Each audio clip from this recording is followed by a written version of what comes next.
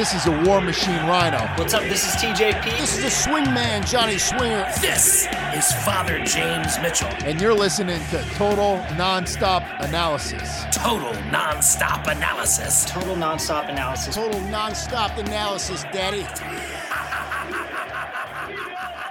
Hello and welcome back to another episode of Total Nonstop Analysis.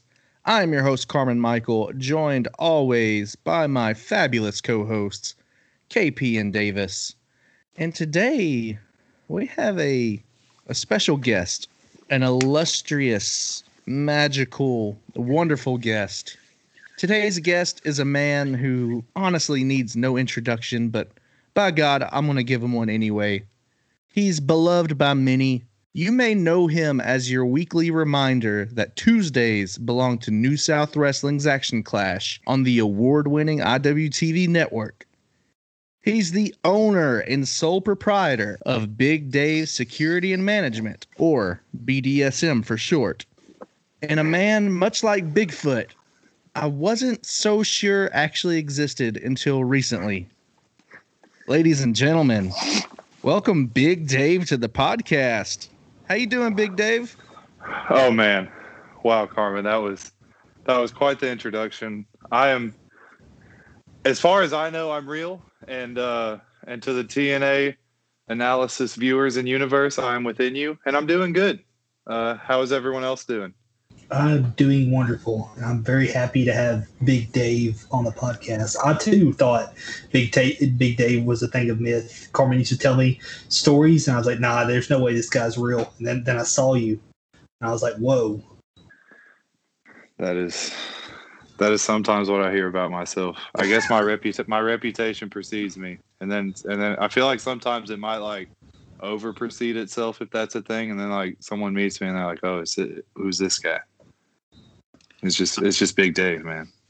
I'm still stuck on this thing about Big Dave being in us. I'm like, what? Yeah, BDSM is in us all. BDSM is in you tonight at the very least. I mean, if I ever need security at my event, I'm going to call BDSM. You ever need anything secured or managed? I've been doing it since '99, dude. So it's true. BDSM will tie up anyone who gives you problems. I should have. Man. I wish I would have known you whenever I was booking shows. Hey, I would have secured them. What do you say we secure this review? Go ahead and get started, Big Dave. I guess you could say we could put this review on lockdown. Hey, we could. Ooh, I like it. This event was secured. And I'm out. See y'all. Hey, yeah, we can stop there. We're done, dude. Wrap it up. We everybody. have peaked already. It was a good night. As you heard, we are covering TNA Lockdown 2005, the first ever all steel cage pay-per-view in the history of professional wrestling. And by God, we're going to decide whether or not it was a good idea or if it was the worst thing to ever happen. And I'm excited about it. So the show kicks off with a video package with a creepy version of Ring Around the Rosie. A female voiceover declares that the 6 sides of steel devours the souls of men, and if it could speak, it would say, "Get out." It will forever alter lives, and no matter who wins or loses, everyone who enters will be less of a man when they leave. May God have mercy on their souls. So now I have to ask, how hard was your dick during that, Prescott? As the resident horror fanatic, I was immediately excited about this pay-per-view just from the opening. I really thought that was going somewhere very different. And I'm like, it's just a female voiceover, dude. Calm down. No. You know, this is like right up my alley. This is like horror-ish opening package. I loved it. Now, did my eyes perceive me, or did Raven try and mock Undertaker in that opening video package? Like, I swear he was doing the Undertaker eyes. I don't think your eyes deceived you at all. he very well probably was. Yeah, I'm scared. I'm scared very easily. I am large, but I am very afraid. So I was very terrified during the opening video package. I also want to say they referred to it as the most violent night in TNA history. Not true. That was the Sting Jeff Hardy match. That was the most violent night in TNA history. But that hadn't happened yet. Give it time. Yeah, That's true. Oh wait, yeah, I'm getting my timeline out of order here. Yeah, Fuck, dude, I you're just thinking of the spoiled future, something Big like Dave. 4 years into advance. I gotta remember. Oh, it was a when lot those longer five, than man. that. It was a I lot thought longer. it was- Like 7 years. Dude, Jesus. man, I have no clue where we're at. That's why we love having Time you on is- the show. Time is a flat circle. Time is non-existent to Dave. So after Just this, we Vibes. cut to ringside. Mike Tenay and Don West, they're vibing. They kick off the show and run down the card for the historical first time ever pay-per-view. They announce that Kevin Nash is medically unfit to compete thanks to a staph infection, and a replacement will be made. I wonder who it could be. He Ooh. gladly showed the staph infection. Oh yeah, he was all about it. He's like, look, I got a cool Band-Aid and everything. Whenever they announce this, my notes, I just put, of course he is, because it's Kevin Nash on a TNA pay-per-view. Of course he's going to find a way out. Hey, I warned you last week. Don't play. I was watching this in the living room. My girlfriend saw it. She goes, "Ew, why are they showing that?" I was like, I don't know, wrestling. That's what they do. Yeah. Kevin Nash, man. He's not gonna be there, but he'll get that spot. And then we have our first match of the evening.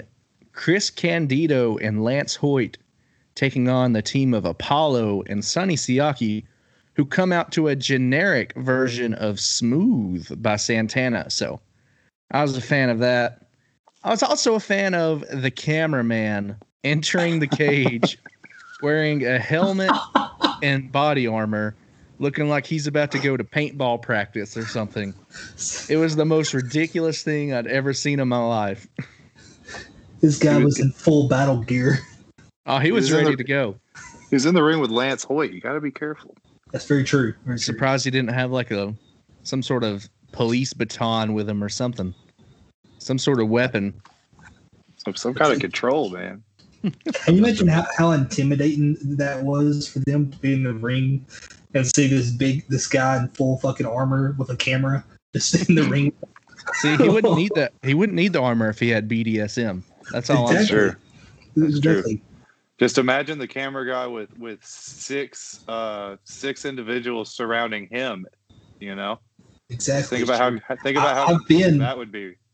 I've been to a couple of New South shows and I ain't seen anything go wrong yet, and I think it's because of Big Dave, and Big Dave doesn't wear armor like this guy. That's true. Think about That's the true. New South shows you've been to, and then think about the New South shows that you've been to that something went wrong at that was clearly security's fault Exactly. Hey. Zero.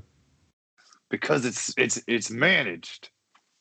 I'm glad you took my job over because Was that your job? it was. I was actually the one that had to remove the WWE every time they interfered, even after Rhino broke them in half. It was great.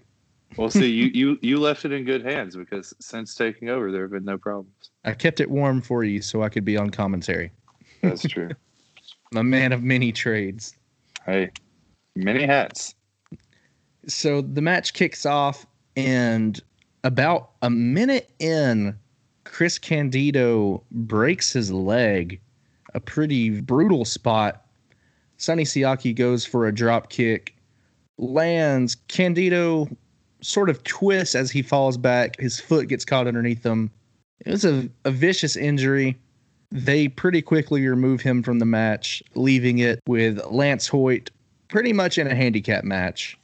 Sonny Siaki picks up the win with a top rope splash, and then the Naturals attack Lance Hoyt after the match. Not much to talk about as far as action, but the story here is, unfortunately, this would be the last match of Chris Candido's career. Oh wow! Unfortunately, this Did not realize that. Unfortunately, this injury would lead to Candido dying just 4 days later in a hospital. And Whoa, his final... what? What the fuck, Carmen?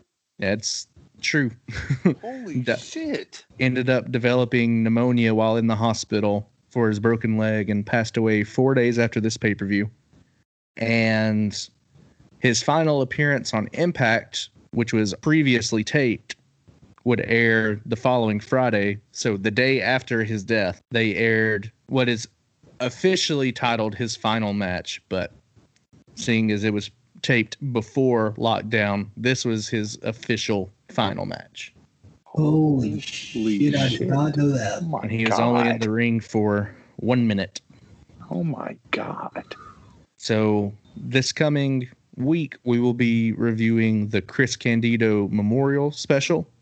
And then here soon, we will be reviewing the entirety of the Chris Candido Memorial Tag Team Tournament. Good Lord.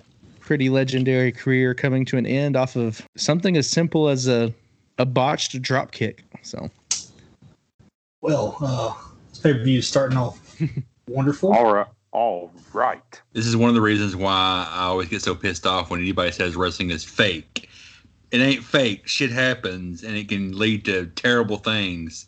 You can say scripted, but never say fake. Never, ever So- say fake. very, very dangerous business. I've seen many brutal things happen in a ring. I saw Cabana Man Dan's teeth literally shifted in his mouth from a Can't Just a- confirm. brutal landing. His two front teeth were pushed backwards, and it was disgusting. Like, anything can happen in a wrestling ring. It's a dangerous business, but Yeah. that's why we gotta respect and love our performers. Exactly. And don't try this at home. Exactly. I will say, besides trying to get back on a more positive note, I did enjoy this opening match for what it was. I felt Lance did good for it being a 2-on-1, and honestly, Sonny Siaki just keeps impressing me. Like, he is freaking great. We'll get back to Sonny Siaki in later reviews, but his time in TNA is coming to a close because Oh shit! New York calls, brother. Oh god! Big Rex. After this, we cut backstage to Dusty Rhodes with Tracy and Trinity. He declares that after what happened on the pre-show, America's Most Wanted and Team Canada will compete in a 6 sides of steel strap match. He then also draws the names of the unlucky entrant number 1 and number 2 into Lethal Lockdown, which is TNA's version of War Games. First man drawn is Jeff Jarrett. Second is Sean Waltman. After this, we go to our second match of the evening. Dustin Rhodes taking on Bobby Roode in a Prince of Darkness match. This shit was weird. This is Yeah, this was quite the match. Well, I've got so many problems with this, but I want to hear from y'all first. First off, what is Dustin Rhodes wearing in that wrestling ring? enough said. Enough said. The Lone Star Dustin Rhodes. Enough said. I had the pleasure of watching this event with 2 other people who I highly enjoy. And I feel like this was the match that we watched where all 3 of us perked up and we watched it and we were just like, what is going on here? Just every aspect of it, man. Yeah. It was a fine match, but the stipulation is just what got me. What gets me Also- is, like many times during the show, they don't really explain the rules. Right. So it's like Bobby Roode gets the first fall within minutes with a dirty pin, and they're like, Bobby Roode gets the first fall. There's 2 more falls to go. It's like, what? Yeah. and like Bobby Roode's first fall, it was so quick. Like, if you blink, you would miss it. And, like, you could almost like say it wasn't a 3 or was it a 2 because it just went by so quick. I mean, for what it was a fun match. It was really physical. Dustin picks up the second fall after a Top rope bulldog. Just amazing top rope bulldog. And then this is what threw me off. They immediately put blindfolds on both the competitors. I loved it. While they're both still on the hilarious. ground, dude. There's someone in there throwing a blindfold on them. Which Bobby I Roode- was confused to why it was called a Prince of Darkness match. Yeah. And I'm like, this has nothing to do with Ozzy Osbourne. What the hell are y'all talking about? I don't And know then why when they this called happened, it I was a like, death oh no. match. Yeah. Why was this called a death match? Yeah. Why would they call it death? Yeah. The Prince of Darkness death match. Yeah. I will say that God bless. there was a great part before Dustin hits the top rope bulldog for his pin. Bobby Roode went to suplex him, and he knocked him off. And commentary said that was a natural reaction. I was like, a natural I see what reaction. you did there. So the blindfold match portion of this kicks off. It goes about how you think it would. Team Canada is trying to tell Bobby Roode where to go. Dustin's using the crowd to his advantage, pointing out where he thinks Roode is. At one point, the referee gets knocked out, which is pretty funny, watching them like bend down and touch the ref and be like, wait a minute, my opponent wasn't wearing a ref shirt. So It's like there's Braille on it. Because you can totally feel the difference in a ref shirt and a regular shirt. you Yeah. can, though. There's a Chris Polo. It's a jersey material versus a t-shirt material. Those are two different things. While the referee is knocked out, Coach D'Amore throws a chair in. He then enters the cage with a hockey stick, which is the first of many times in this pay-per-view where I'm like, why the fuck is this even in a cage if anyone can just walk in and walk out at any point that they wish? But there's some confusion. Roode ends up hitting Coach D'Amore with the chair. During the chaos, Cassidy Riley runs to ringside, reaches through the cage to wake up the ref, and Dustin hits a wicked, unprotected chair shot to Bobby Roode for the pinfall win. 05, baby. It used to be better. That whole last bit was I know it was kind of stupid, but I enjoyed the hell out of it. Just seeing them try and find each other while blind and hearing everything, and especially all the pinfall attempts that almost happened on the ref. That was great. They did do good with the blindfold once it got to the blindfold, but I was confused by the blindfold.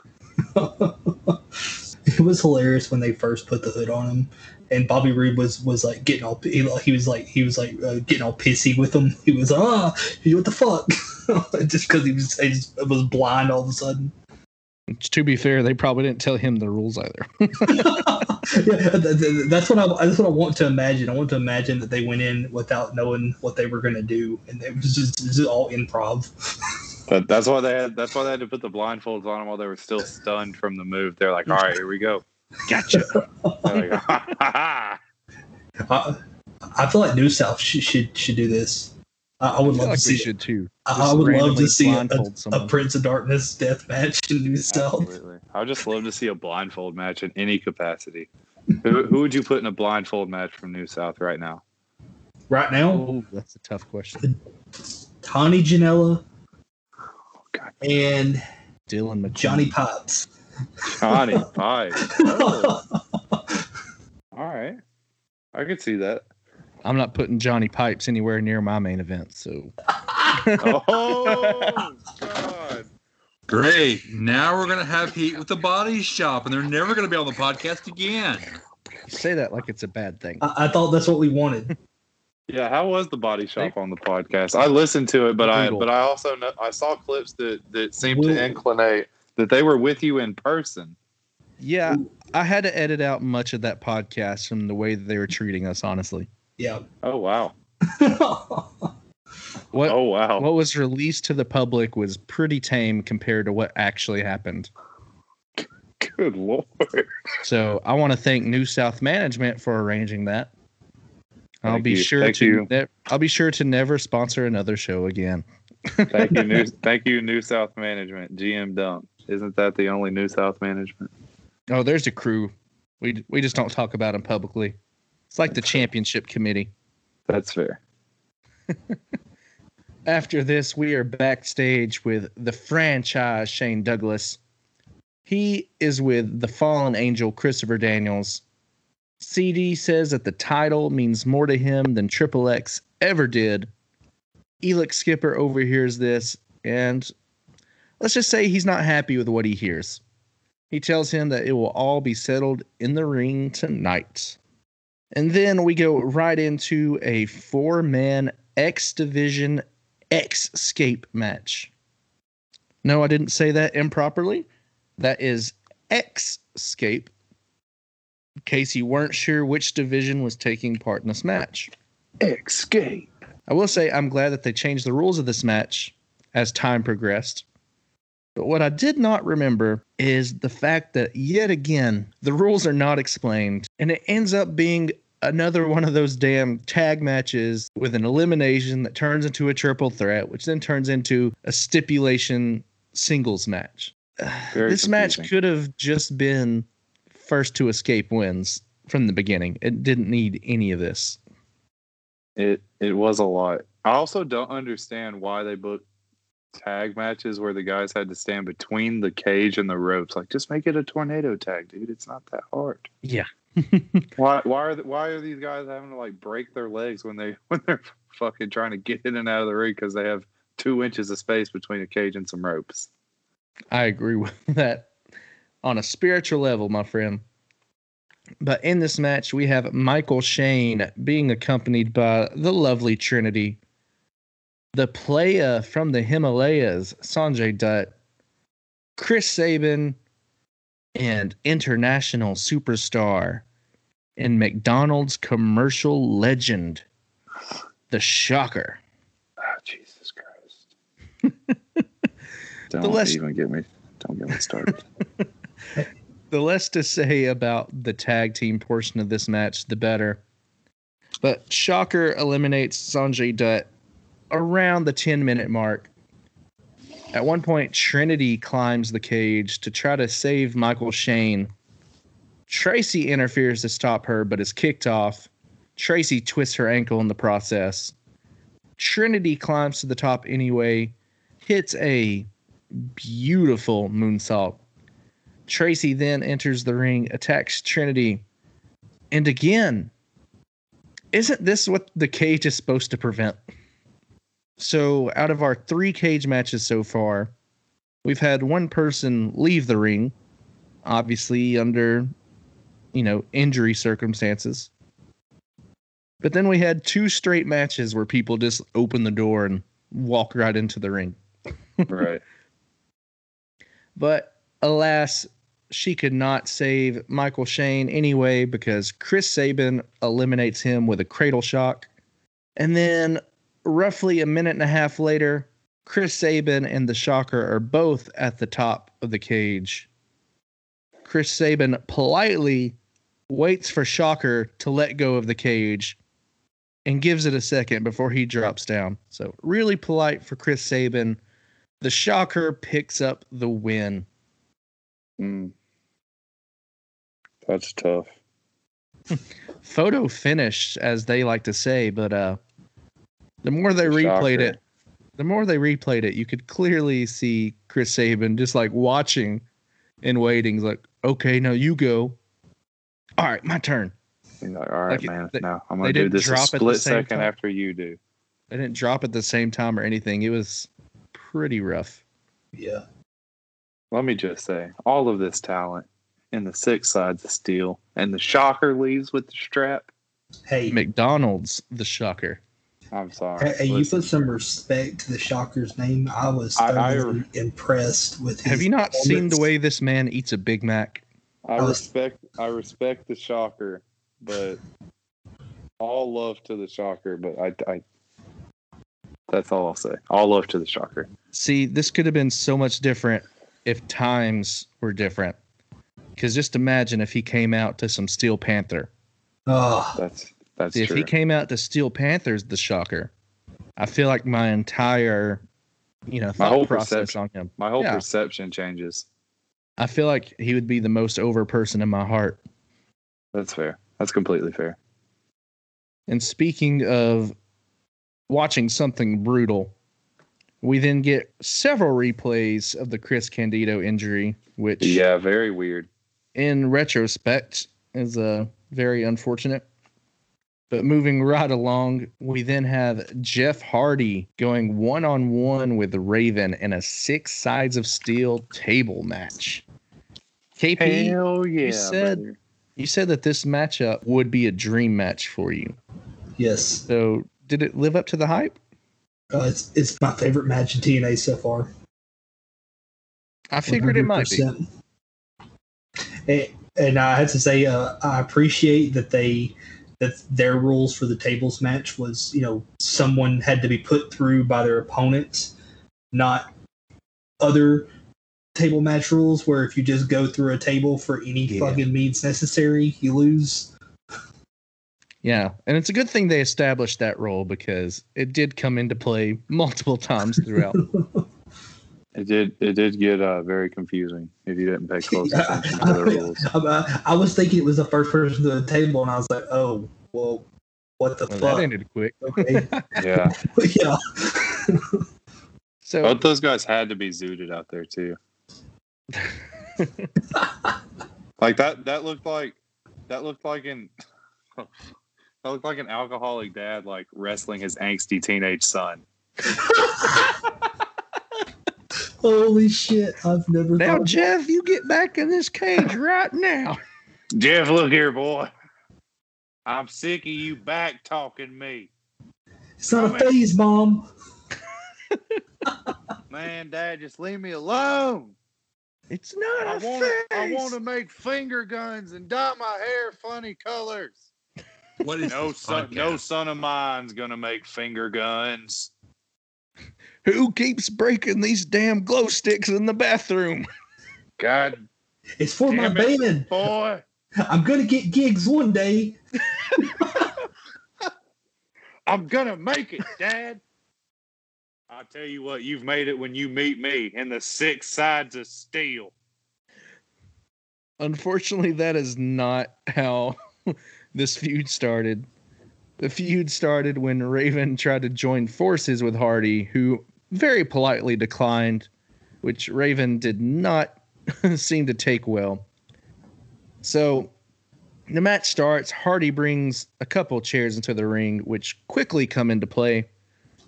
Early on, and very early on, Raven charges at Hardy into a cornered table. Hardy evades. Raven crashes through.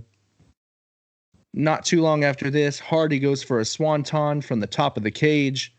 Raven moves. Hardy goes through the table. And again, you have to put your opponent through the table or else it does not count. Yeah. So That's at this fine. point, Holy shit. the ring is just full of debris. Raven is pouring blood onto the mat. Raven uses a shard of a table as a weapon.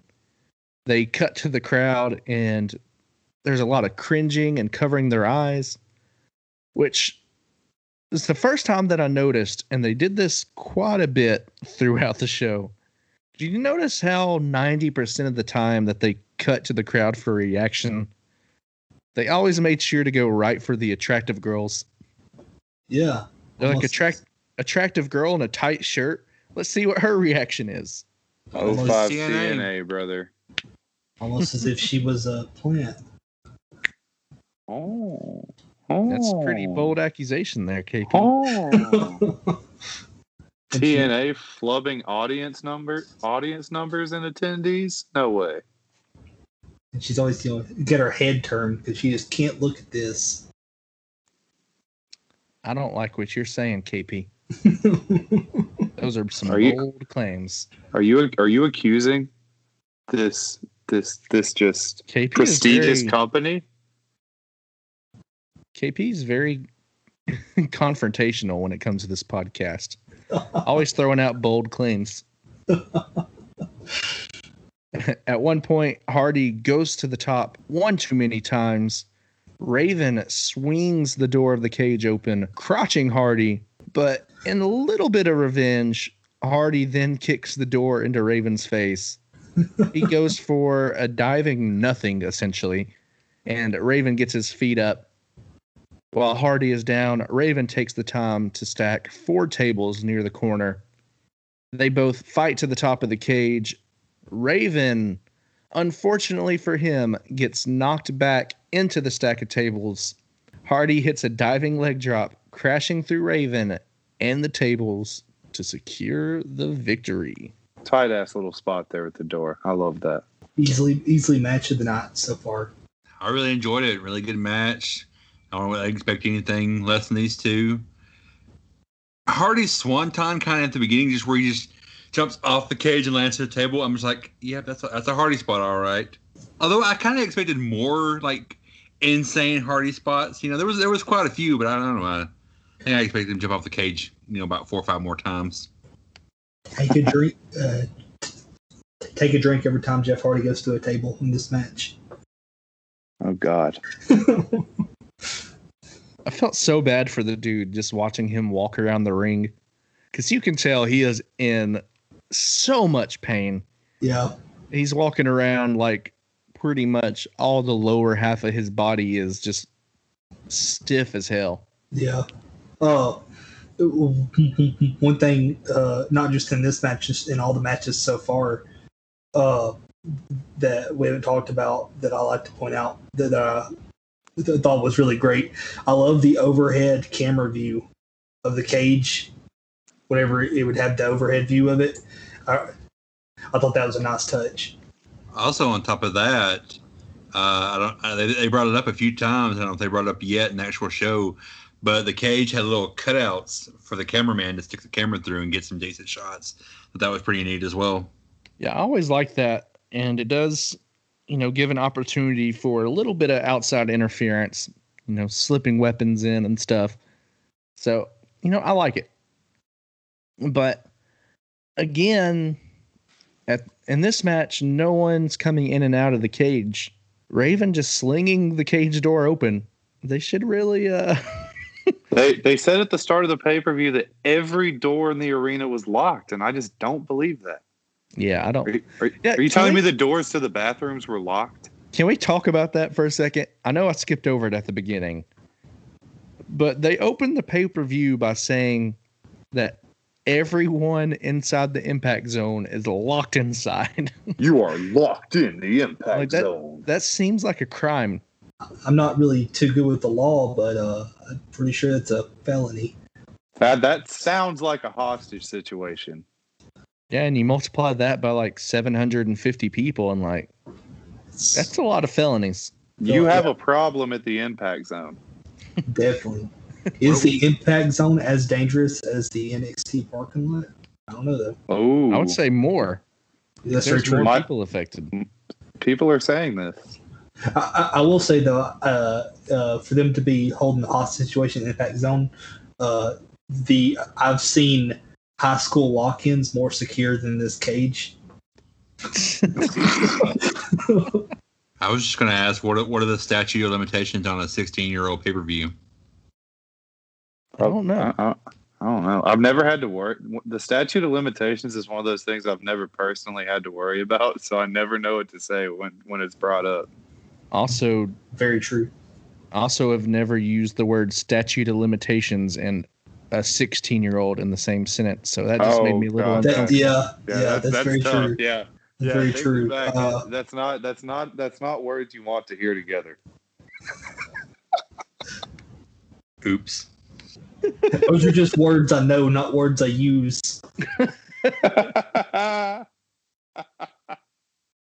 You broke me. Like we said, Dave, clusterfuck. Carmen's the only thing keeping this on track. We can't break them. It's like this every week. Especially the late night ones.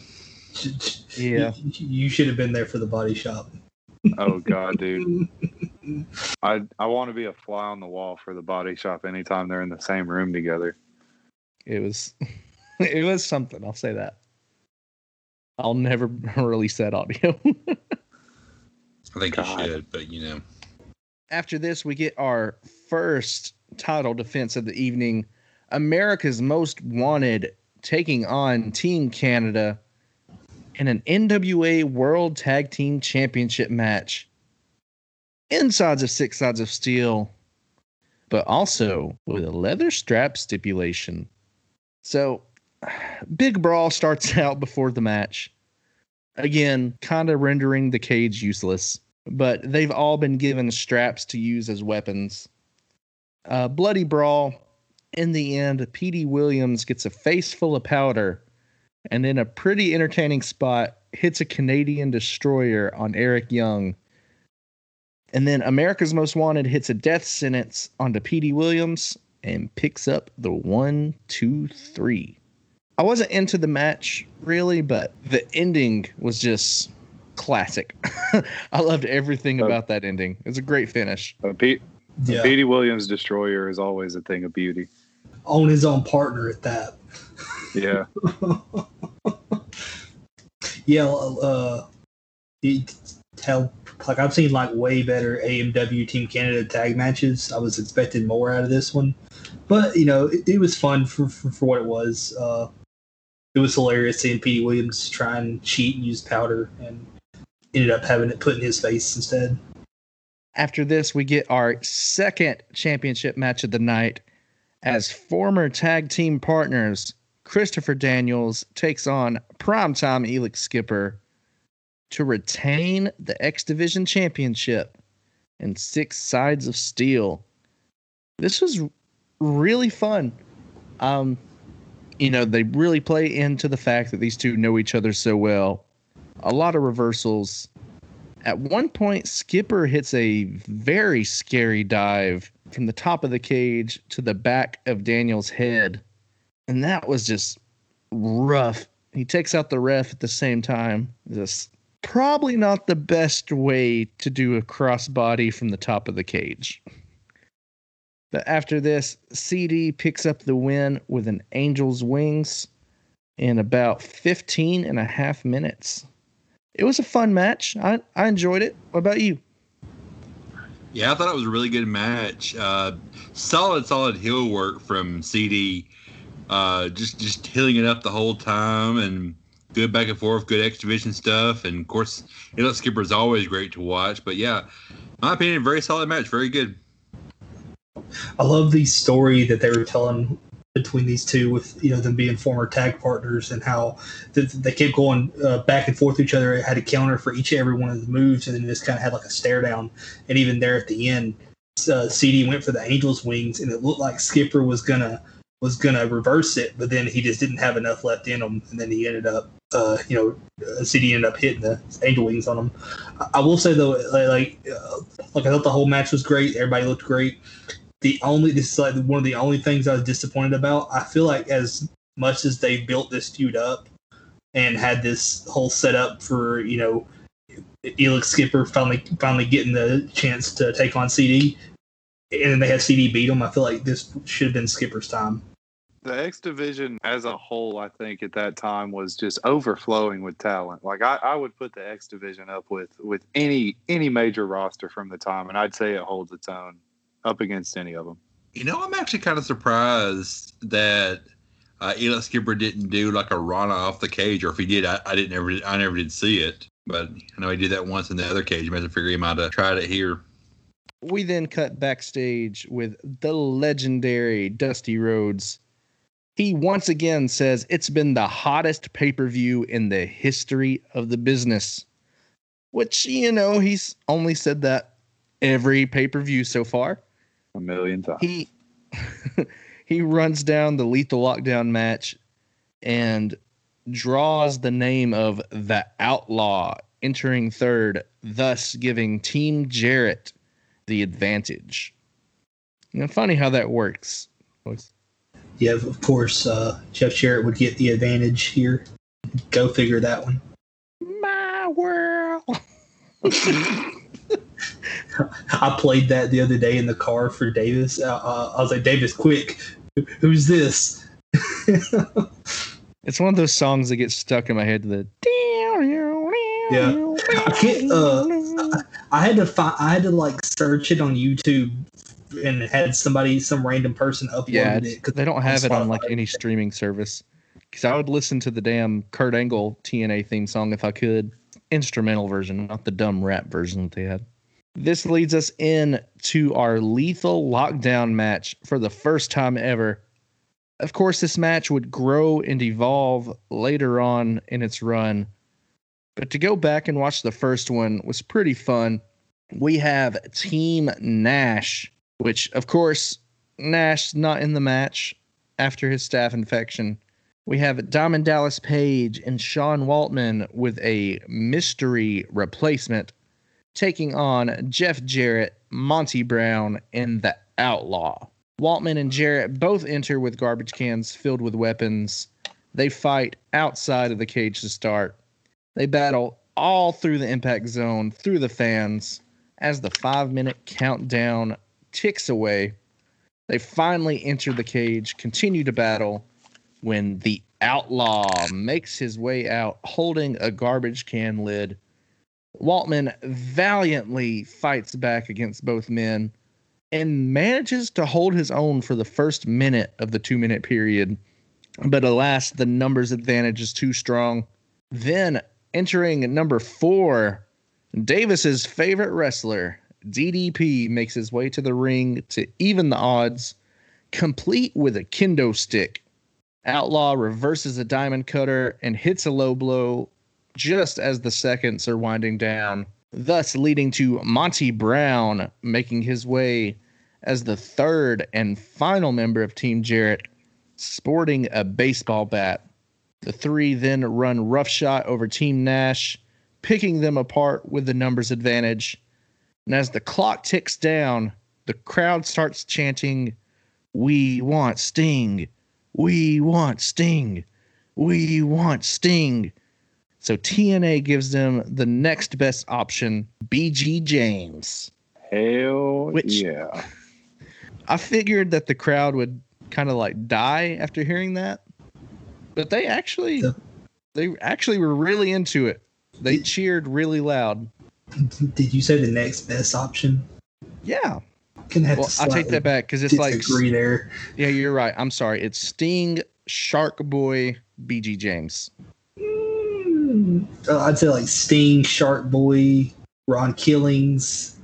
They're telling Sting, stories. Shark brother. Boy, Curry Man, BG James. Oh, we haven't got to Curry Man yet. I'm excited for that.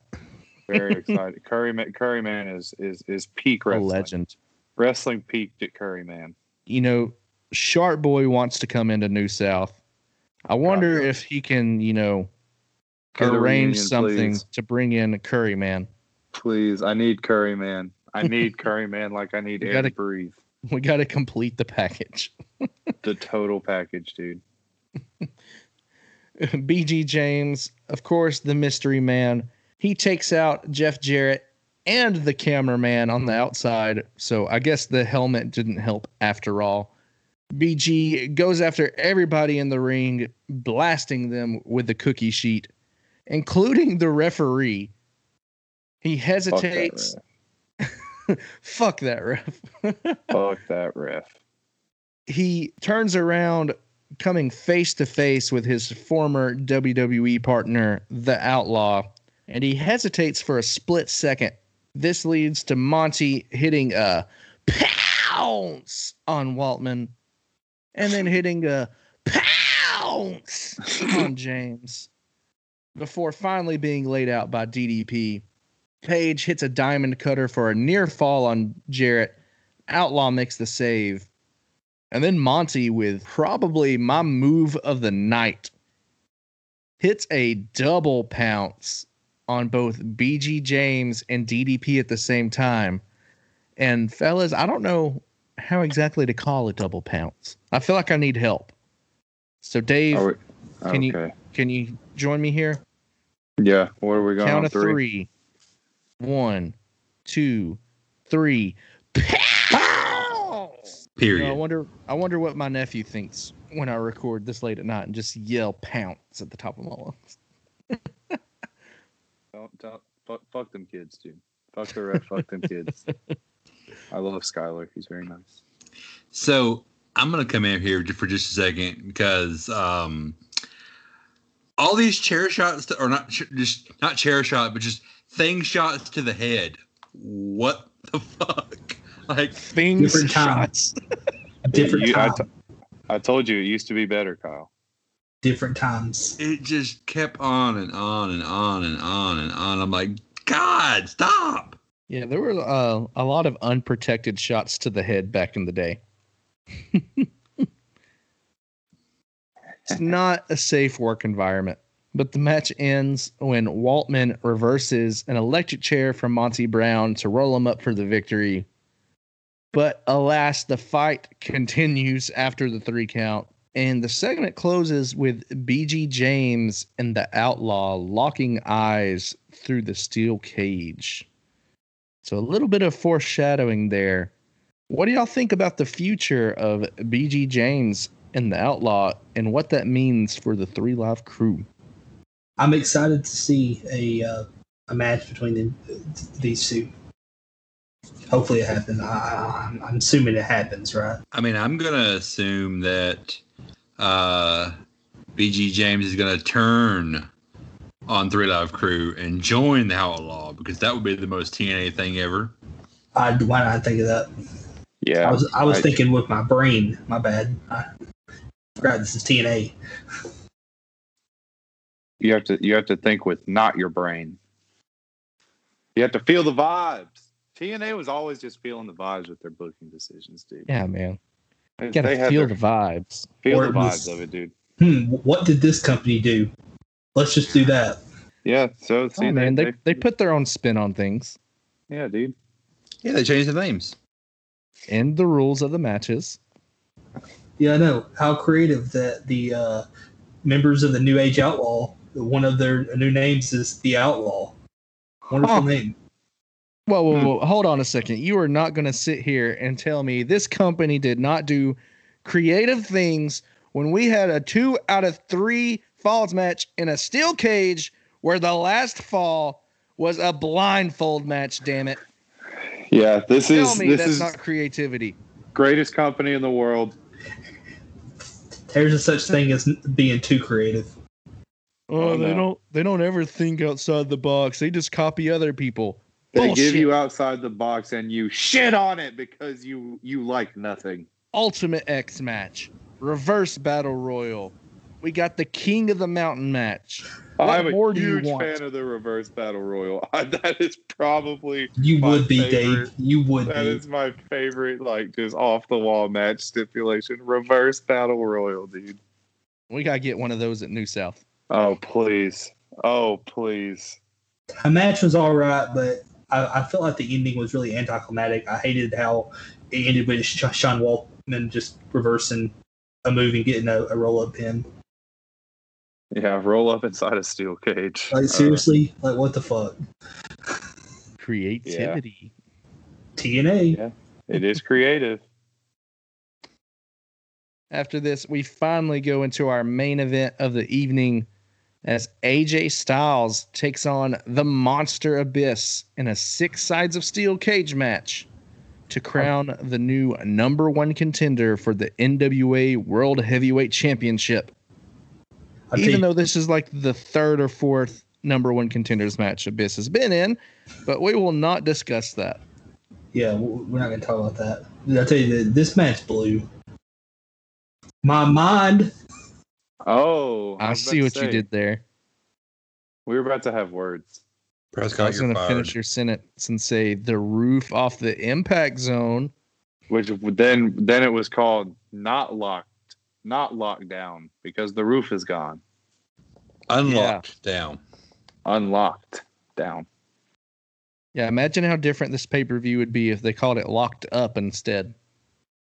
Locked up. I feel like Just New Jack in every match. Hell yeah. I've been a huge proponent of the Wasted Generation wrestling a handicap match against New Jack and a real life gun.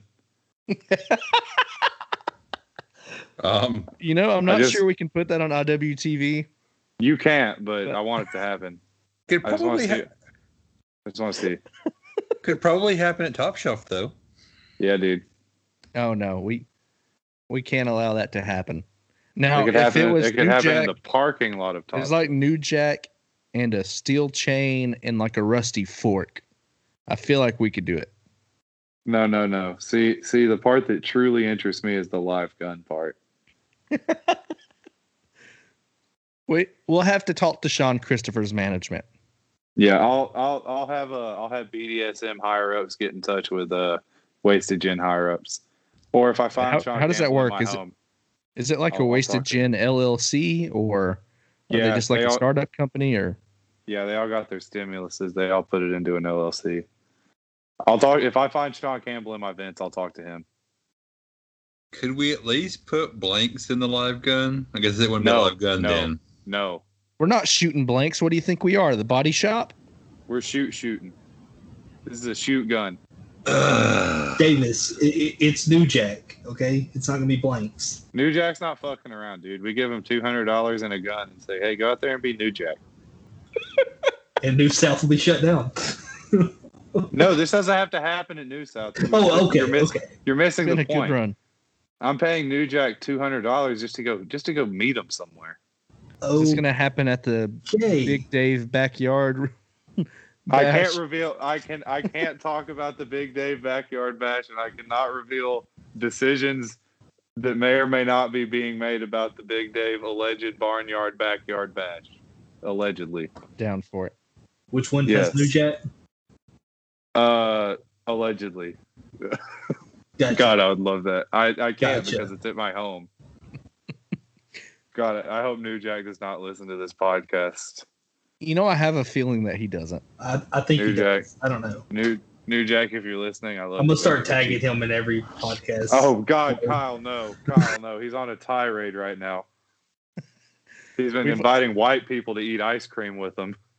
We've already gotten NASCAR legends and shark people retweeting our stuff. So Who's the I feel NASCAR like- legend? How dare you ask that, Dave? Is it You Kyle? know, Is it Have Kyle you not- Prescott? you know. who it listen is. to our podcast. Yeah, this was a trick to see if you really did listen to our podcast. I haven't Jeff been listening, Hammond. like Jeff religiously. Hammond, the legend himself, I don't know who that is. who has like one of the best, He's undefeated in TNA, brother. one of the best elbow drops ever. NASCAR drivers are way more impressive than wrestlers. I'm sorry. It's just true. I'd like to see you say that to Toby Keith, who has an excellent delayed suplex. Hey, fuck Toby Keith. Okay, a big Hey, fuck you he'll to Toby. he'll Keith. put a boot in your ass, Dave. Hey, and I'll fucking rip it off at the knee, Carmen. Fuck Toby Keith. I'll How, clench my. how butt hard cheek. are you clenching? I'm clenching so fucking hard that I'm ripping his fucking leg off at the knee, dude. It's fuck Toby Keith till the day I die. Who has that much rectal strength? Me.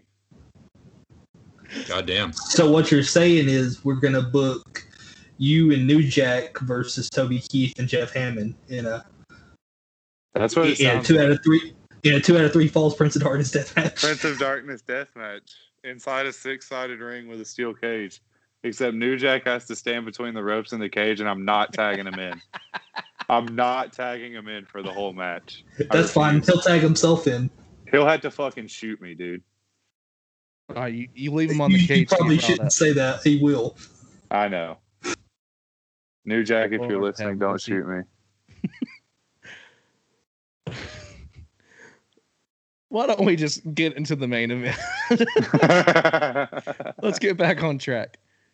So the match starts off hot.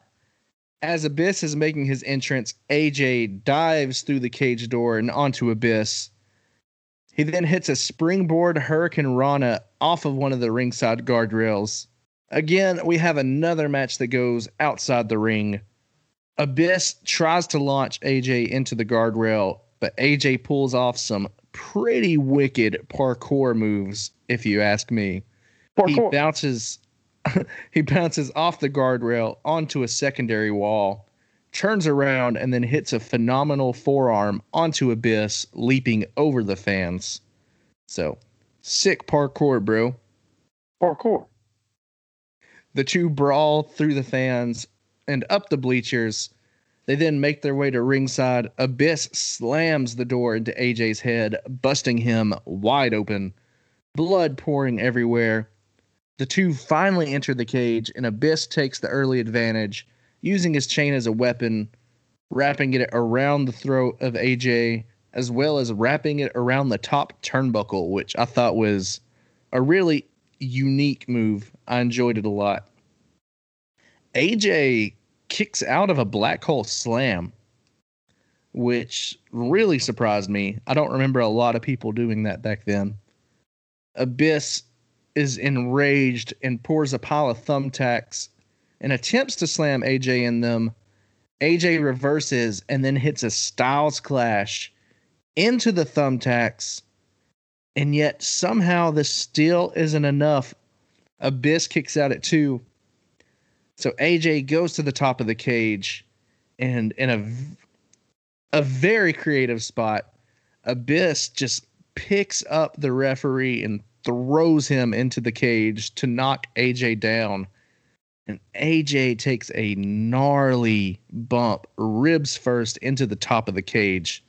Like, I almost lost my breath watching this. I couldn't imagine just that much weight and the velocity he was coming down, crashing down on his ribs. This cannot feel good. AJ Styles bumped like a maniac for his entire TNA run. Yeah, he did.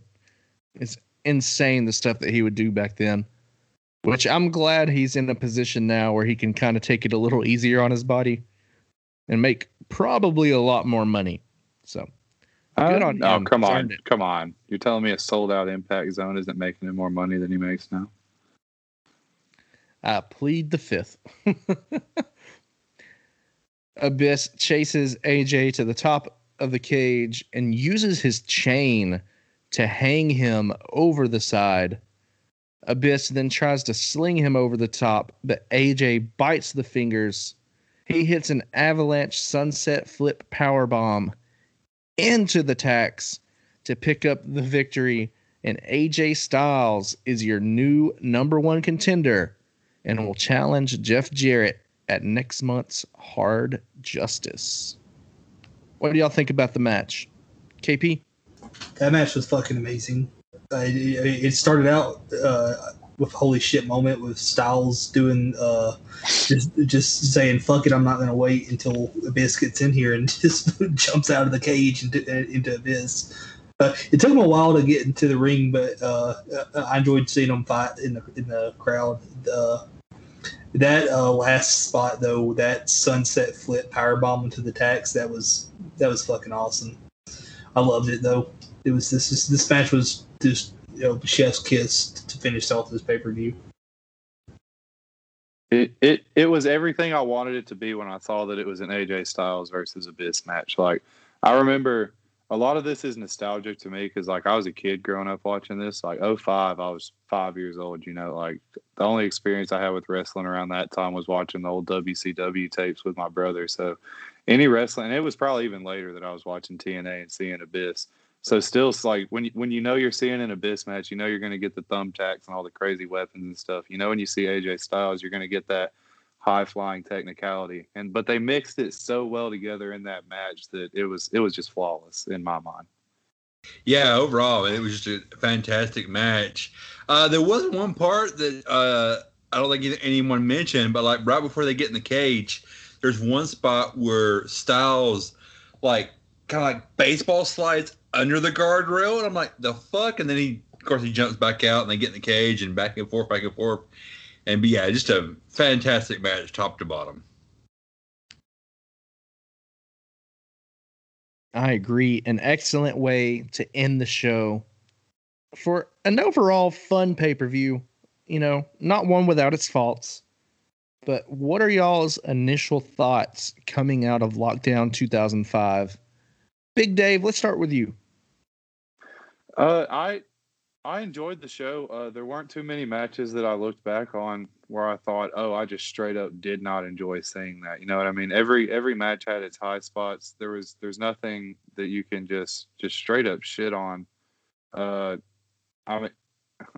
gonna say that there was a true dark moment for me when I found out that Chris Candido died 4 days after this show was taped. Like that was a derailing moment for me at first. But I think that all the storylines built well that they needed to build. Everything got pushed that needed to get pushed. So, KP, what did you think? How do you feel coming out of it? I thoroughly enjoyed this show from start to finish.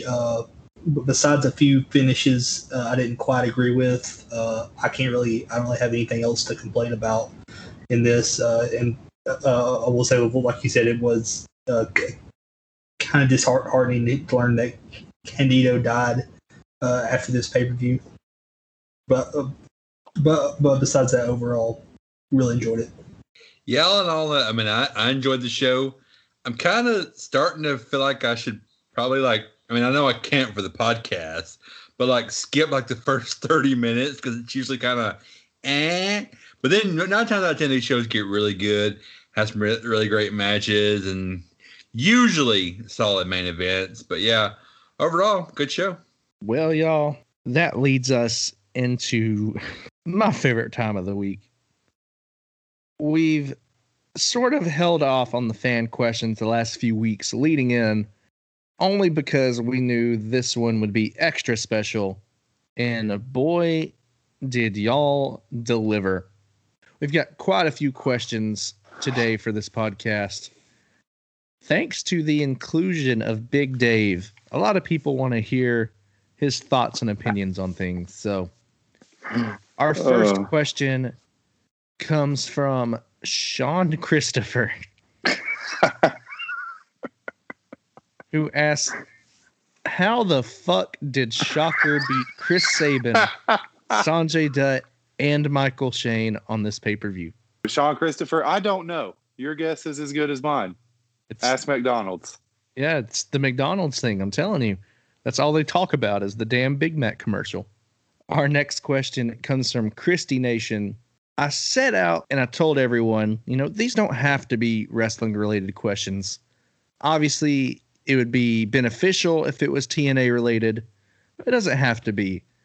So Christy Nation asks, please name a perfect album from start to finish. Hybrid Theory is off limits because we already know it's a masterpiece. Big Dave? I thought about this. I saw she asked this. I was trying to keep up with the question so I wouldn't be stumped by any of them. But when I thought about it, I instinctively went to what artist I like it right now, which right now I've been listening to a lot of MF Doom. So right now I think a perfect album that I could come up with right off the top of my head is Doomsday. Okay. KP? I'm going to say off the top of my head, Architects, All Our Gods Have Abandoned Us. Davis? Hysteria by Def Leppard. Good Every choice. song. If you ask somebody, hey, name me a Def Leppard song, 9 times out of 10 is going to be a song off Hysteria. You are not wrong whatsoever. For me, since Hybrid Theory is off the board, I'm going to go with an album that turns 18 years old on the day that we record this. And that is Meteora. I mean, come on. It's a perfect album. And if I am not allowed to choose Linkin Park, which for one, I hate you if you say that I'm not allowed to choose Linkin Park, because obviously my favorite band of all time. But if I had to choose another perfect album from a non-Linkin Park band, I would have to go with Nightmare from Avenged Sevenfold. I feel like every song on that album, start to finish, is damn good. Next up, we have another question from Christy Nation, who asks, well, it's rather a statement, I should say. She says, I would like to know the panel's thoughts on American Hero and Inspiration, Helen Keller. Dave, I think this one's more aimed towards you. I need someone else to go first. I need to read the room. I, for one, think, she's truly an inspiration. If you sit down you read her story, like the life that she lived and all of her hardships and trials and tribulations and what she overcame, I feel like Helen Keller is, one of the greatest figures in American history. What about Now, you, Carmen? Carmen, let me just stop you right there.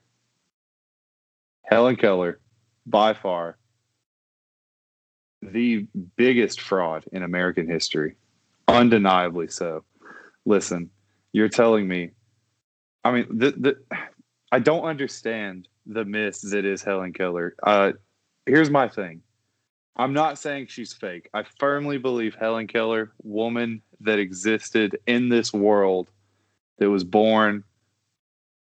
She was alive. She was deaf and blind. I don't think she did any of the shit that history says she did. You're telling me a woman or a child that lost sight and hearing at the young age of whatever it was. I'm not going to lie. I haven't done a ton of research into this. This is a loose thing I got going, but it makes so much sense to me that I know I'm right. And you can't tell me otherwise. At a very young age, like I want to say pre-2, both of them are gone for Helen Keller. I might be wrong. I could be right. Who knows? I feel like I'm right. I've done enough research to know that.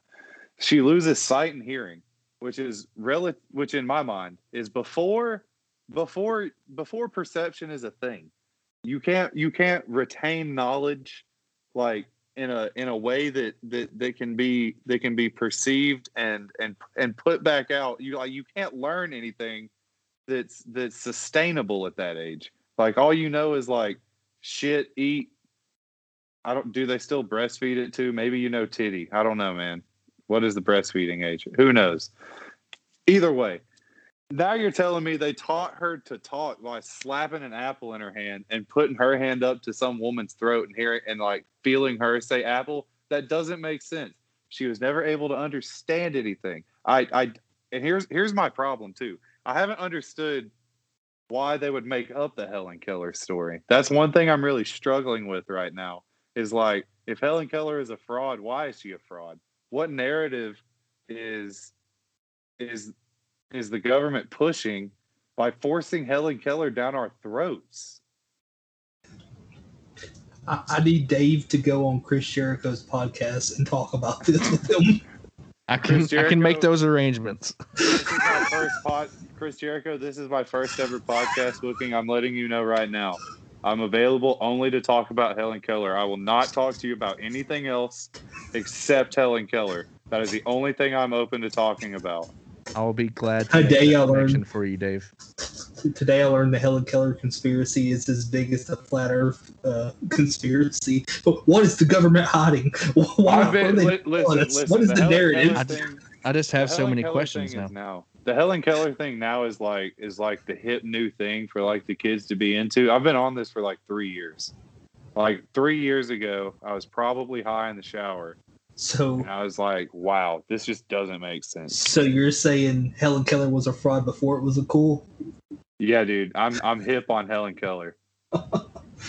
And how do you feel about birds? Are they real? Not real. Ooh. Not real? Not real. So I kind of want to like. Are we living in a simulation?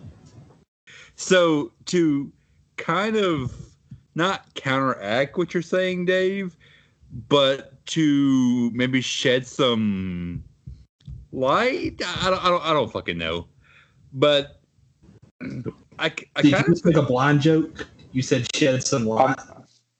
I'm open to any and all Helen Keller knowledge, like anything or any deaf blind knowledge.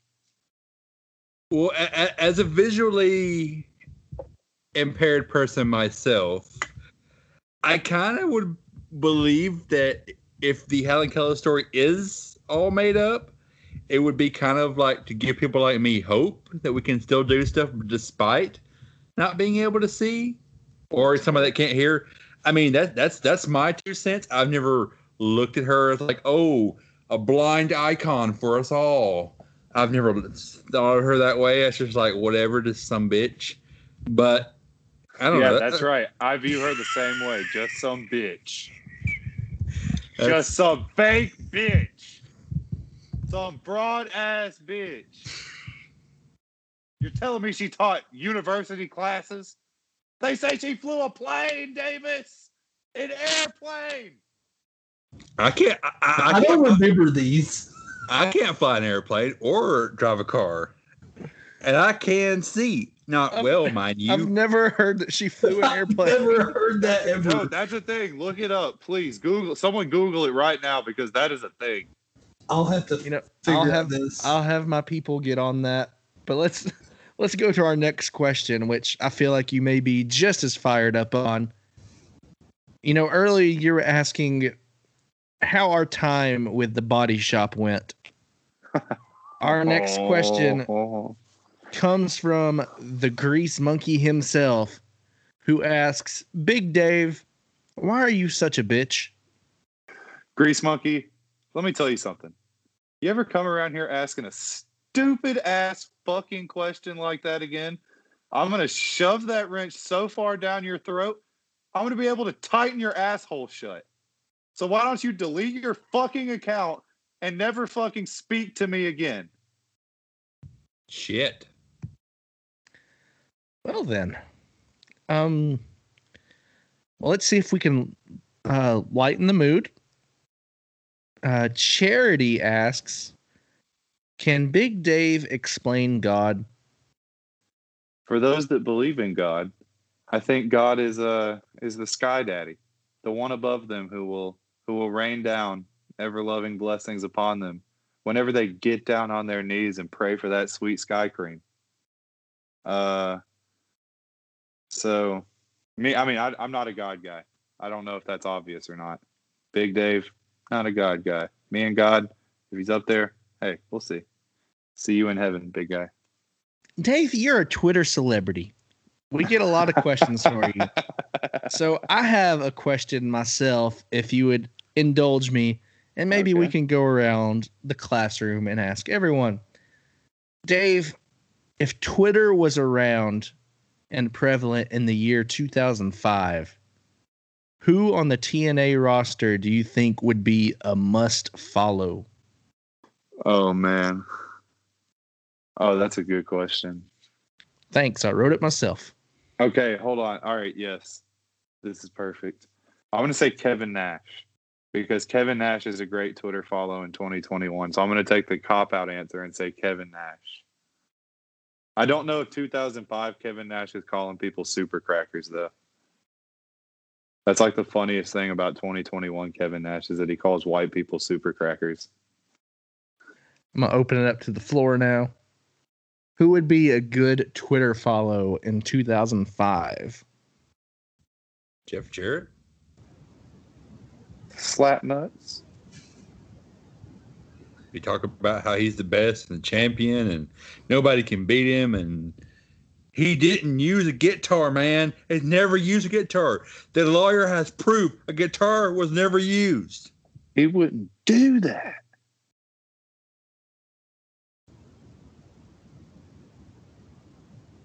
I'd say Raven, just for the all the quotes and just great imagery he would use in tweets. Raven for sure tweets sad song lyrics. Raven I feel like that's true. He's an emo kid. Well, we did go through his rap phase watching these shows, so. Oh, good. Or he would do his own original poetry every week, so. That's true. That was fun. You know, I was thinking about this question myself. So, you know, you've got these Twitter accounts nowadays like MJF Scarf and what have you. Give me a Twitter account that is the back of Dusty Rhodes' pickup truck. Give me at Dusty's office. I want to know all the juicy details about what happens in the back of that truck. You know, give me some insight onto some of the things happening with Tracy and Trinity. Maybe who's visiting the office. Maybe Dustin comes by and they have a father-son talk. I don't know. But I feel like that would be a quality Twitter follow back in 2005. So Dusty's truck is my answer. I'd have to agree with that. And shout out to the Inanimate Wrestling Brigade, who I'm an honorary member of and part of their super secret Twitter group chat. So with that, it's time to give this show our ratings. So Dave, I know you've listened to the show before. Was TNA Lockdown 2005 TN amazing? TN A. TN TN acceptable? Or TN awful? I'm gonna give it a crisp TNA because it's one of those shows. Like if someone asks me if I want to watch Lockdown 05, like I'm not gonna lose my mind about it, but I will be like, oh yeah, man, that might be a cool show to watch right now. That's actually how me asking you to do the pod came about. Yeah. Yeah, I'll do it. Yeah, that's cool. Hey, Just feeling the vibes, brother. feeling the vibes, dude. You want me to talk? I'll talk. You need a talker? I'm your guy. Davis, how would you rate Lockdown 2005? Probably gonna say a TNA. Like, wasn't the best show, wasn't the worst show. Had some high moments, had some low moments, had some what the fuck. But all in all, yeah, I enjoyed it. KP? Okay, y'all ready for the real shocker?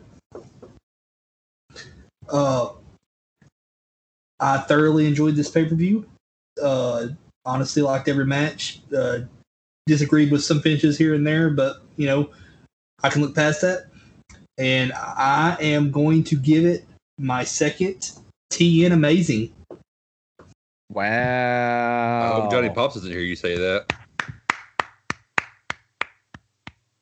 Applause for TNA Lockdown 2005, joining the very small and illustrious group of TN amazing shows. I, for one, will not be placing it in that category. However, it was a great show from top to bottom. But overall, there were quite a few logical issues and some loopholes that held it back from being, you know, a 5 out of 5 show. So I'm going to go with TNA.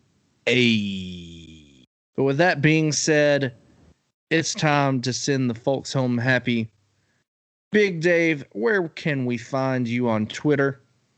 You can find me on Twitter at the newly refined Big Dave PW. Now, what's up with that? No longer Stoned Cold Big David.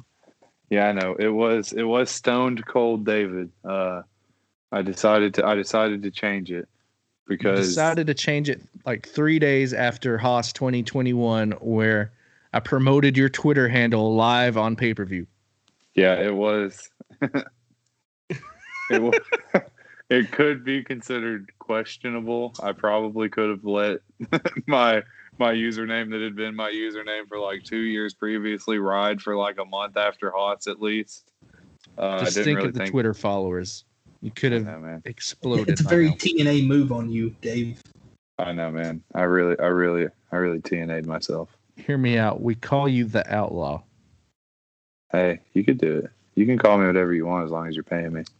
Or the Hangman. Call me what you want. You got friends As long in dark as The you- hung places. man. As long as you're sliding me some payment. You want to call me a slut, Carmen? $50. I'll keep that in mind, Big Dave.